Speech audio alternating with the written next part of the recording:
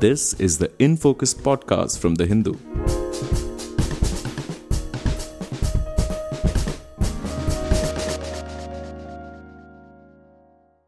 Hello and welcome to another edition of the In Focus podcast. I am your host, G. Sampath. Earlier this month, the Bihar government published the Bihar Caste-based Survey 2022. The survey data showed that extremely backward classes, EBCs, and other backward classes, OBCs, together made up nearly 63% of the 13 crore population of the state, making them the largest caste group. The Congress has already made a demand for a caste survey a core element of its poll campaign in the forthcoming assembly elections. And the India Alliance is likely to do the same in the 2024 general elections as well. So, what does the data of the Bihar Caste Survey reveal?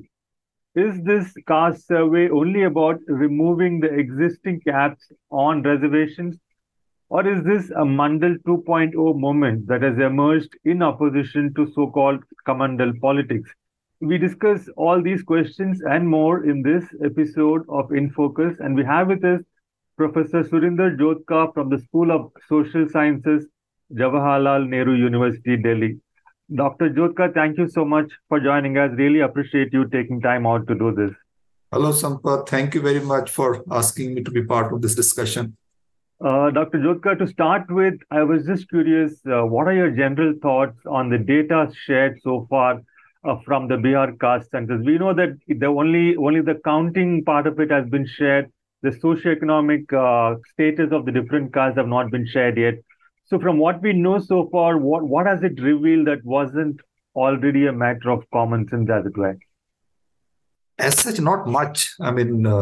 We know that Indian democratic politics mobilizes caste, and caste has been kind of one of the central axis around which representation is imagined. And even when there is no reservation, there are different constituencies with different kinds of communities, jatis, and all political parties from left to right, they are aware of those social divisions, and they try to, in some sense, incorporate those kinds of constituencies when they're thinking about their candidates or when they're thinking about their possible voters. So these things are broadly known, but they are even the micro realities of these things are known to the local politicians. So as such, there is nothing significantly kind of revealing about the census.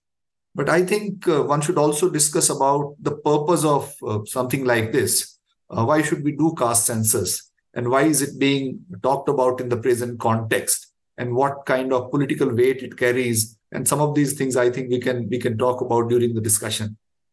Right. That's a very good point indeed. More than what it has revealed as of now, the purpose behind it and the politics around it, I think, carries a lot of weight.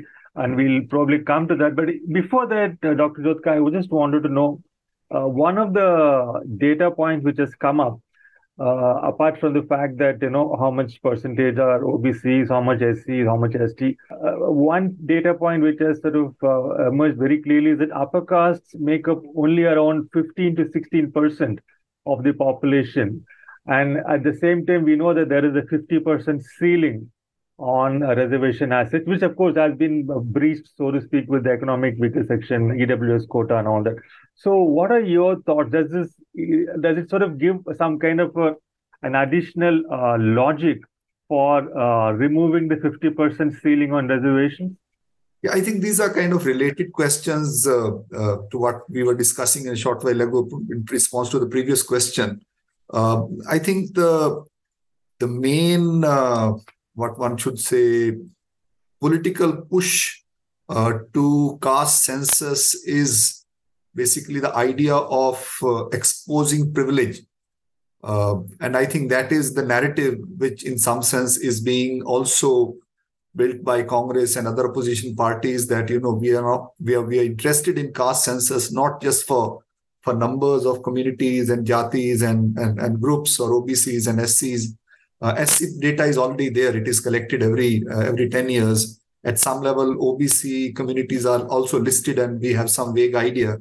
But I think the missing category was what we call as the general categories, or, in double quotes, upper castes.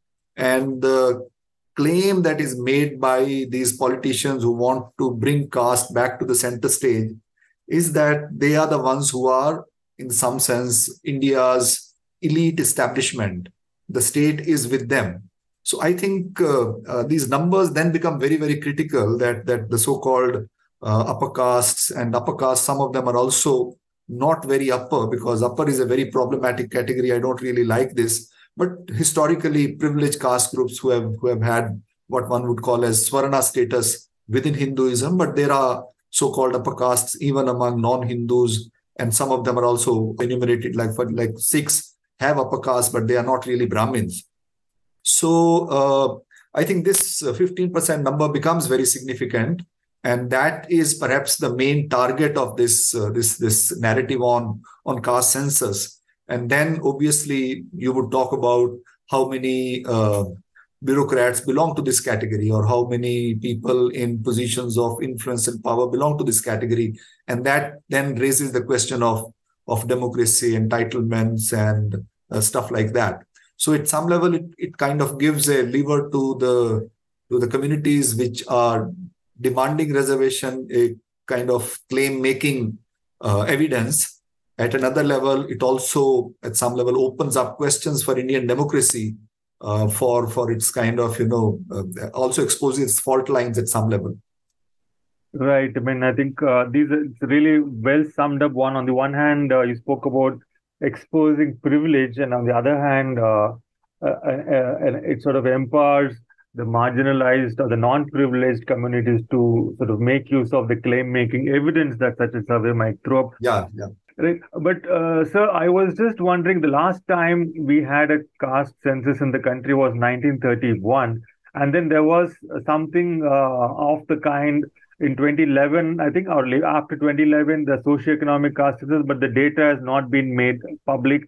And subsequently, the government of India filed an affidavit in the Supreme Court saying that it really is not feasible to add a caste census element to the 2021 census. Because of logistical and administrative reasons, and there are so many different names for so many different castes.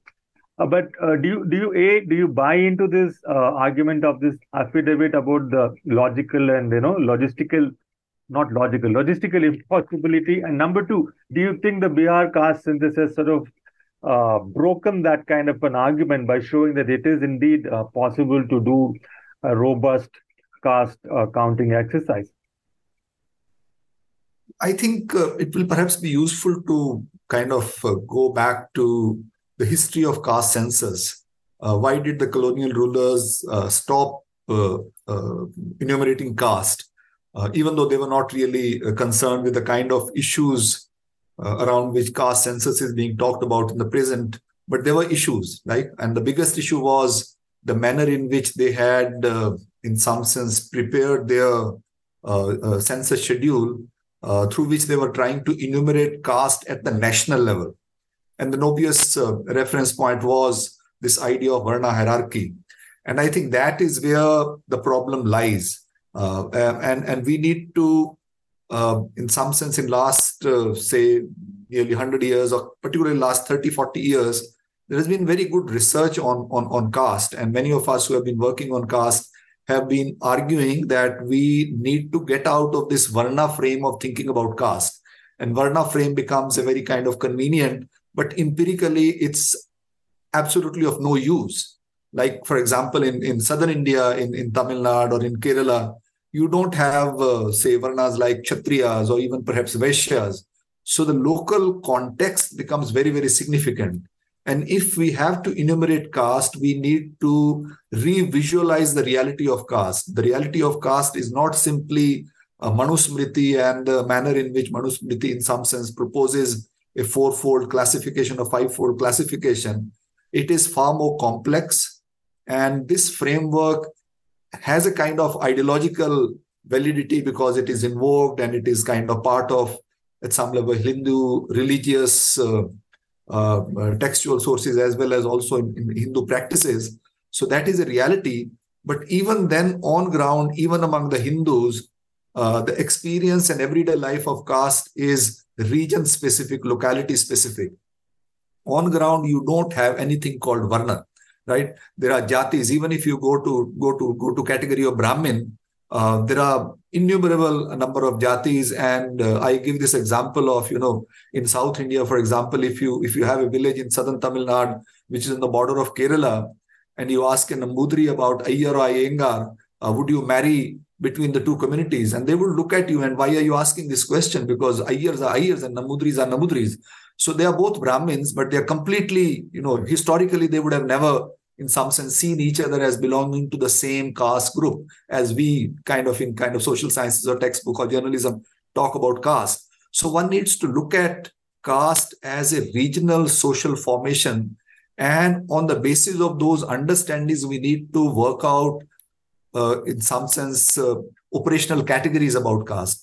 It is possible, and I don't think it is impossible. For example, Indian state has been collecting data on scheduled castes. Now, scheduled caste is not simply categories which is fifth varna or broad category of untouchables. There are different kinds of communities within that category. Each state has a list of communities which are listed as scheduled castes. So at the state level, you need to have listings of communities, and that again has already been done. For example, since we have listing of scheduled castes, we have listings of OBCs, and the remaining are obviously the so-called Swarnas or upper castes. So these lists are available, but the census will have to be tuned to local realities, and they will have to work it out in a manner that when you ask a question on caste, we don't expect a question of caste whether you belong to this category or that category. OBC is not a caste category. SC is not a caste category. EBC is not a caste category. Even Dalit is not a caste category. These are aggregations. They are administrative aggregations, or they are politically constructed categories. Like Dalits is a political construct, but it's a political construct of the democratic nation state, where communities come together and visualize their position as a one collective. So I think the census enumerators need to sit with people like us who have been researching on caste, and there is plenty of data available.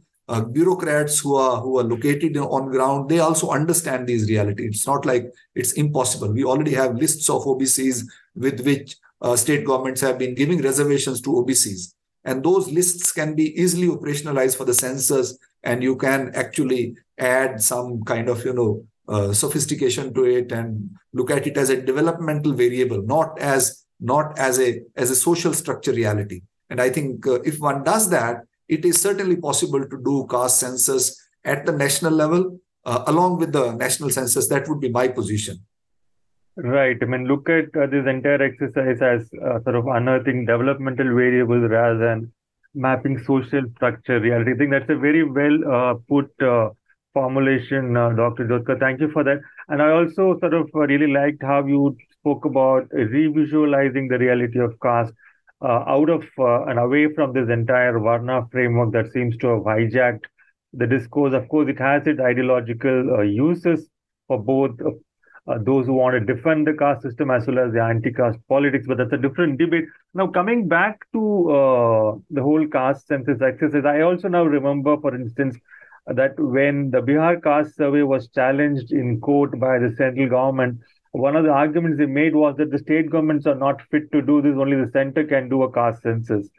I mean, and you also made this very important point about the entire enumerations and the different caste categories being region specific and locality specific rather than it being something national.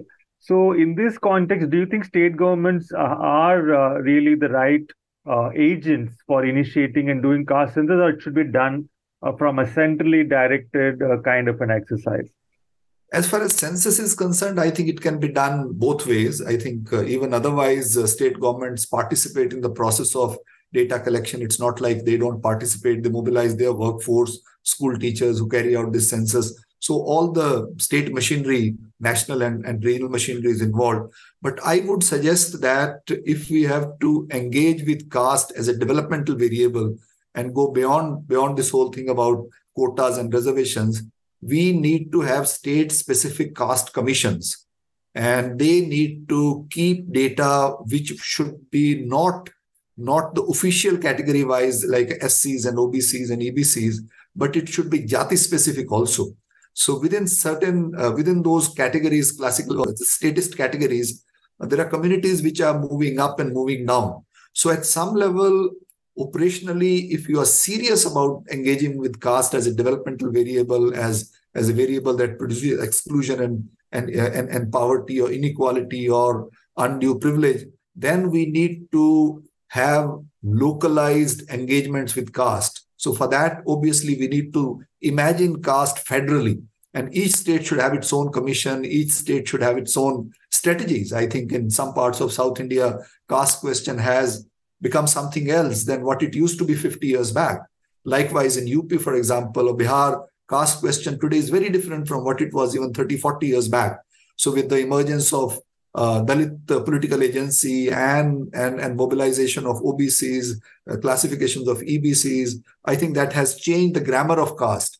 Likewise, if we have to do the same thing in Punjab, it will have to be imagined very differently given the context of communities, or even among, say, for example, regions or communities which are neither Hindu or Sikhs, who are not really thought of in caste terms like Muslims or Christians. These are also communities that have caste divisions. And I think those kind of questions need to be taken at the local level.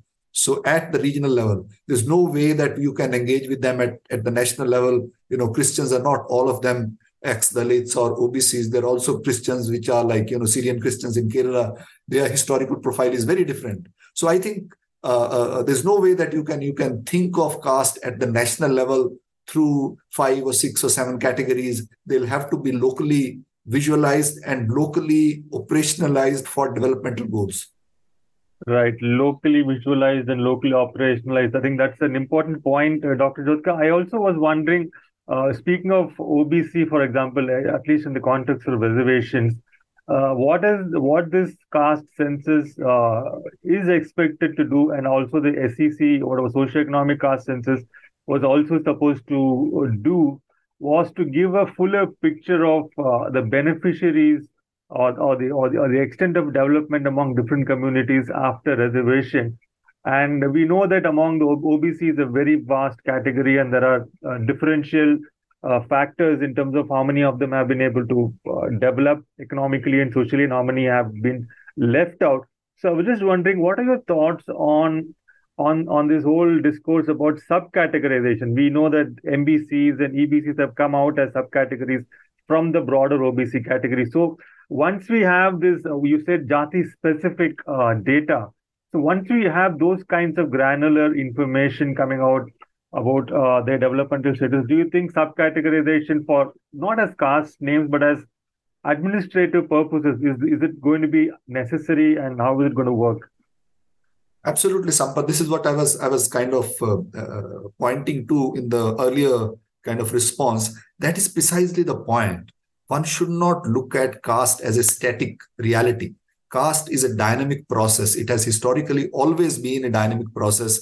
It's not like India was a static country or caste were kind of fixed forever at a particular place. And that's where we need data. That's where we need closer understanding, not only for OBCs, but also for scheduled castes and scheduled tribes. I think communities are all the time changing and all the time kind of, so there are obviously broad kind of data sets available, but within the category called scheduled castes, for example, we have now lots of empirical evidence and also political mobilizations around the question of subclassification. And I think from my own empirical work in Punjab, I feel that these demands for subclassifications make a lot of sense. If caste is a developmental variable, we should not emphasize on caste-based, in some sense, identity rights, right?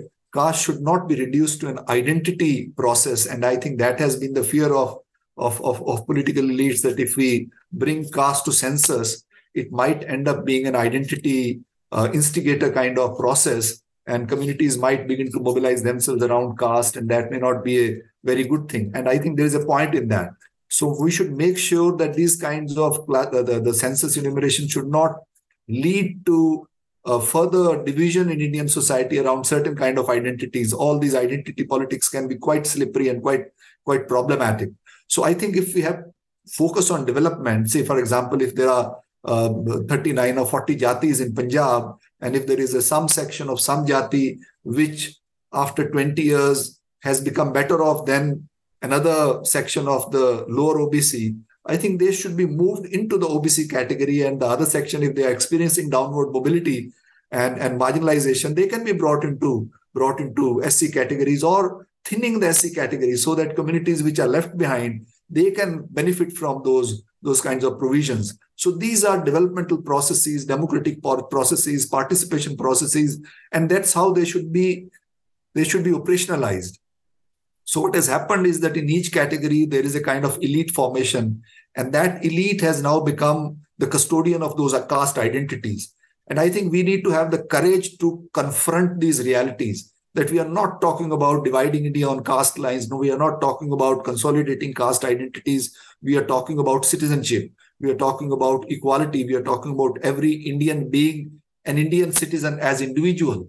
And if they are being pulled back because of their community identities and because of the history of their communities, and that's where I think we need to, in some sense, the state needs to confront those realities, those disadvantages, and they are there. That's why we are talking about caste. That's why census is becoming significant. That's why there's traction for this. And I think that's where exposing privilege also becomes very critical. And those who are privileged, they are also scared of it, because they also know that they have a lot more than what they ought to have in a kind of society which claims to be democratic and equal. And we know inequalities are growing in India. So hunger index, today there is a Hindu report which says like India among the some 128 countries at 114th position. And this is kind of, shocking. I mean, we claim to be an emerging power, and if we are among the poorest region of the world, then we should think about it much more seriously. And it is not just kind of bringing socialism; it's also bringing kind of even market economy would require some kind of active consumer base. Yeah, sorry. Right. Dr. Jyotka, I mean, I really like your point about the warning note you sort of struck by saying caste discourse should not become a point of division. It should not sort of create new fault lines with whatever we get from the caste census. Rather, it should be for used for development and for sort of feed into citizen development and growth and so on, and not become a tool for identity politics. But at the same time, the counter to that, Dr. Jyotka, would be that no community or group which, let us say, is in a position of privilege is going to let go of that privilege voluntarily. And there is always some kind of a need for struggle for those who want to get their share of the social good, so to speak. And one of the vectors around which these struggles have taken place in India, as you know very well, is caste-based mobilization. Identity politics has been a very strong component of political mobilization in India. And one of the factors which come into play when we talk about the underprivileged or the non-privileged caste is that they don't have the kind of symbolic capital which the privileged castes have with their kind of exposure and education and so on. And the only kind of capital they get or they can access is from their the cultural access to their identities, and which is what we have seen with parties like the BSP and so on. I know you are comfortable as a sociologist, you're a sociologist, and I'm a little hesitant to ask you to comment on the political side of it, but I was just curious what you made of the kind of discourse which is developing now about we had the Mandal 1.0, so to speak, but now with the entire caste census discourse, is this especially given the political setting where you have the Hindutva parties sort of trying to build a Hindu consolidated kind of a nation state. You have a Mandal 2.2 movement that could work as a political counter to this Kamandal politics, so to speak. What do you think? What are your broad thoughts on this side of the discourse? Yeah. Thank you very much for asking this question, because identities can work at different levels, right? So, say, for example, you were referring to Kashiram. So I think that is the kind of identity politics that caste-based, in some sense, mobilization require. Kashiram did not mobilize jati-specific identities, right? I think jati-specific identities also need mobilization at some stage, right? He also talked about the Bahujan. He also talked about a larger kind of alliance of groups. Dalit, again, is a very good category, though there are problems with Dalit. I mean, Kashira will not accept Dalit as a useful category. He would think about Bahujan. And I think that is the kind of language around which mobilizations need to happen. Now, what has happened even in states like Tamil Nadu, we have had micro identities being mobilized and then they fight with each other. And that leads to violence that is say, scheduled castes violence. And I think that is where then it also becomes, those identity mobilizations also become very patriarchal kind of mobilization, that we need to protect the boundaries of our community. So this identity can work at two levels. One is as a tool for mobilizing political blocks or electoral blocks and asking for entitlements and sharing the power structure. But at another level, they could also produce very conservative, inward-looking patriarchal authority within those sub-communities. So identity politics is also a very tricky game. So I think I agree with you that without politicization of communities and categories, nothing is going to happen. Privilege are not going to give up on privilege. And I think that is where the key lies. Unless they are able to politically mobilize, and that brings me to your point about Mandal 2. Mandal 2 will not happen automatically. The Mandal 2 can happen only if opposition parties or maybe certain movements emerging from within these communities are able to come together and produce a viable, in some sense, electoral alliance, a viable electoral arithmetic. And that will not happen simply by adding communities. For that, you need a new language. And that language has to be, at some level, the language of caste, but at the same time, it has to be targeted towards the language of citizenship, development, and participation. Unless that remains at the center, these identities again will disappear. And that's what BJP was able to do very intelligently in UP and other parts of the country, where it kind of learned from Mayawati, that's my kind of take, and then identified those sub-communities within these categories, and that gave them representation. And then, they thought that, this party is giving us representation. Why should we go with Congress or BSP, right? So this is how kind of, the politics works. So it will have to be mobilized as a kind of viable democratic politics, where communities will have to, in some sense, see that their interests lie in producing a kind of Mandal to what we are talking about, rather than going into a kind of Hindutva alliance as symbolic representation, as token representation. And if this is not given them much in last 10 years, they might as well realize that it doesn't really help us to be part of Hindutva. But if it has helped them, then they would not come around. They would also kind of work it out. So everyone is very, very smart, and they're calculating those possibilities, what exists and what doesn't exist. Right. Dr. Jyotka, on a different note, some are saying, especially those who are against the caste census, they point out that, for example, Congress has articulated a logic of Jitni Abadi Utna Hak, which means, your representation should follow your numbers in the population. And they also say that if we go by this logic, then the southern states would lose out when delimitation happens, given that the Hindi belt has got a higher density of population. So do you buy into this parallel, and what are your thoughts on this parallel? I mean, not in context of caste. I mean, this would have a larger kind of, much bigger issue question, but I don't think it is connected with caste. But at the same time, also, if the way we were discussing that question of caste needs to be regionally and locally visualized, then I think southern states will have different kind of policies. In southern states, the questions are very different. For example, places like Kerala have already changed a lot. In Tamil Nadu, politics is almost entirely OBCized, and it has been OBCized or non-Brahmin politics for a very, very long time. So the question of participation is not really there. So there you have very different kinds of issues. I don't think that has anything to do with caste, question of caste census.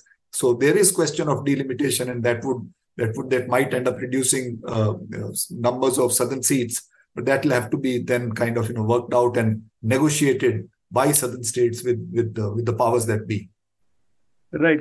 Going back to what you just said about Mandal 2.0 and how it won't happen automatically, but it has to be worked towards. Now, on that question, Dr. Jyotka, I was just wondering when Mandal 1.0, so to speak, happened, except for the OBC parties, I mean, there was a lot of opposition to it. I mean, the Congress was opposed to it, the BJP was opposed to it. But today, there seems to be a much broader political consensus around the caste census than there was in the early 1990s. And almost every party is in favor of it. Even the BJP is not really able to come out in opposition to a caste census politically. They have been doing it legally and so on. So, do you think that's a positive development? There are two aspects to it, I think. One is that reservations don't matter any longer. For the privileged, the site of their reproduction is outside the public education system and public employment system. So they don't really care, so they've moved out to private schools, private colleges. Now private universities are also coming up. Their employment is in corporate sector where there are no reservations. There's no reservation likely there, and this is not really demanding that kind of reservation. So except for the state system, where again politics has already been in some sense taken away from them, and they have kind of reconciled to it. So I think they don't have too much of stake in if numbers go up or reservation is revised. It doesn't really matter to them, like it happened in villages when the dominant upper caste had moved out of village. Then village panchayats can be open to women reservations and stuff like that. But the second level is political elite in India is very, very shrewd. And they know it that the ground has become much more porous, and every community, every individual is much smarter. So they need to communicate. They need to they can't take anyone for granted. So I think they realize that if we have to survive in politics, numbers are required. And numbers are not with the privileged. I mean, 15% is a good kind of reminder that if you are targeting your politics only to, like the right-wing parties used to do earlier, only to the traditionally privileged Hindu communities, it won't take you very far. So I think that is also the reason why everyone is, and I think Congress is a good example of that, how Congress has kind of moved from one extreme to the other extreme. So it never had the political will of conducting the census, or also talking about OBCs. It had to deal with it, but now it's actively advocating, because that's where the viable politics lies. Right. I mean, that's a very good point, Dr. Jyotka, especially the fact that the upper caste don't have so much at stake in reservations as they used to, because things have changed. One last question, I would like a quick answer from you, because we've got about 4 minutes. I just wanted to hear your thoughts on whether caste surveys and caste-based mobilization and whatever politics is unleashed by the caste census debate right now, is it going to be helpful in social transformation in the absence of a clear anti-caste ideology as well? Yes, I think that is the most challenging question. That's what I was pointing to when I was talking about identity politics. If we don't have anti-caste politics, if we don't simultaneously talk about caste as a problem, caste is not something which is just a matter of poverty and privilege. It is also an identity question, and that's where problem lies. And we have to think about gender questions simultaneously. We have to think about other kind of authoritarian structure that caste communities have. And I think that is where the challenge lies, that the question of annihilation also needs to come from precisely the communities that are its victims, right? And they need to, in some sense, work it out. That's why I was saying the idea of Bahujan is a very interesting kind of, where Kashiram invented it in some sense, or kind of propagated it. And so we need that kind of innovative political language, which can also in the process produce citizenship rather than just producing certain kind of identities. As long as identities would remain, hierarchies would also remain of this kind of identities. Right. I mean, that's, I think, really well summed up, Dr. Jyotka. I think the two big takeaways. One, of course, it is important to do the caste census at an all India level because it is going to be of help tremendously as a developmental variable and a tool to map that. And secondly, one needs to be vigilant about the language of caste identity getting ossified into the discourse. We need to also have at the same time an understanding, a broad-based understanding that citizenship should be the primary marker and not caste as such, and there needs to be an anti-caste ideology as well. Even as we try and map different jati-specific socioeconomic markers and so on for developmental purposes. Thank you so much, Dr. Jyotka, for joining us. Thanks a lot. Bye-bye. Thank you. In Focus will be back soon with analysis of the biggest news issues. In the meantime, you can find our podcast on Spotify, Apple Podcasts, Stitcher, and other platforms. Just search for In Focus by The Hindu. We'll see you soon.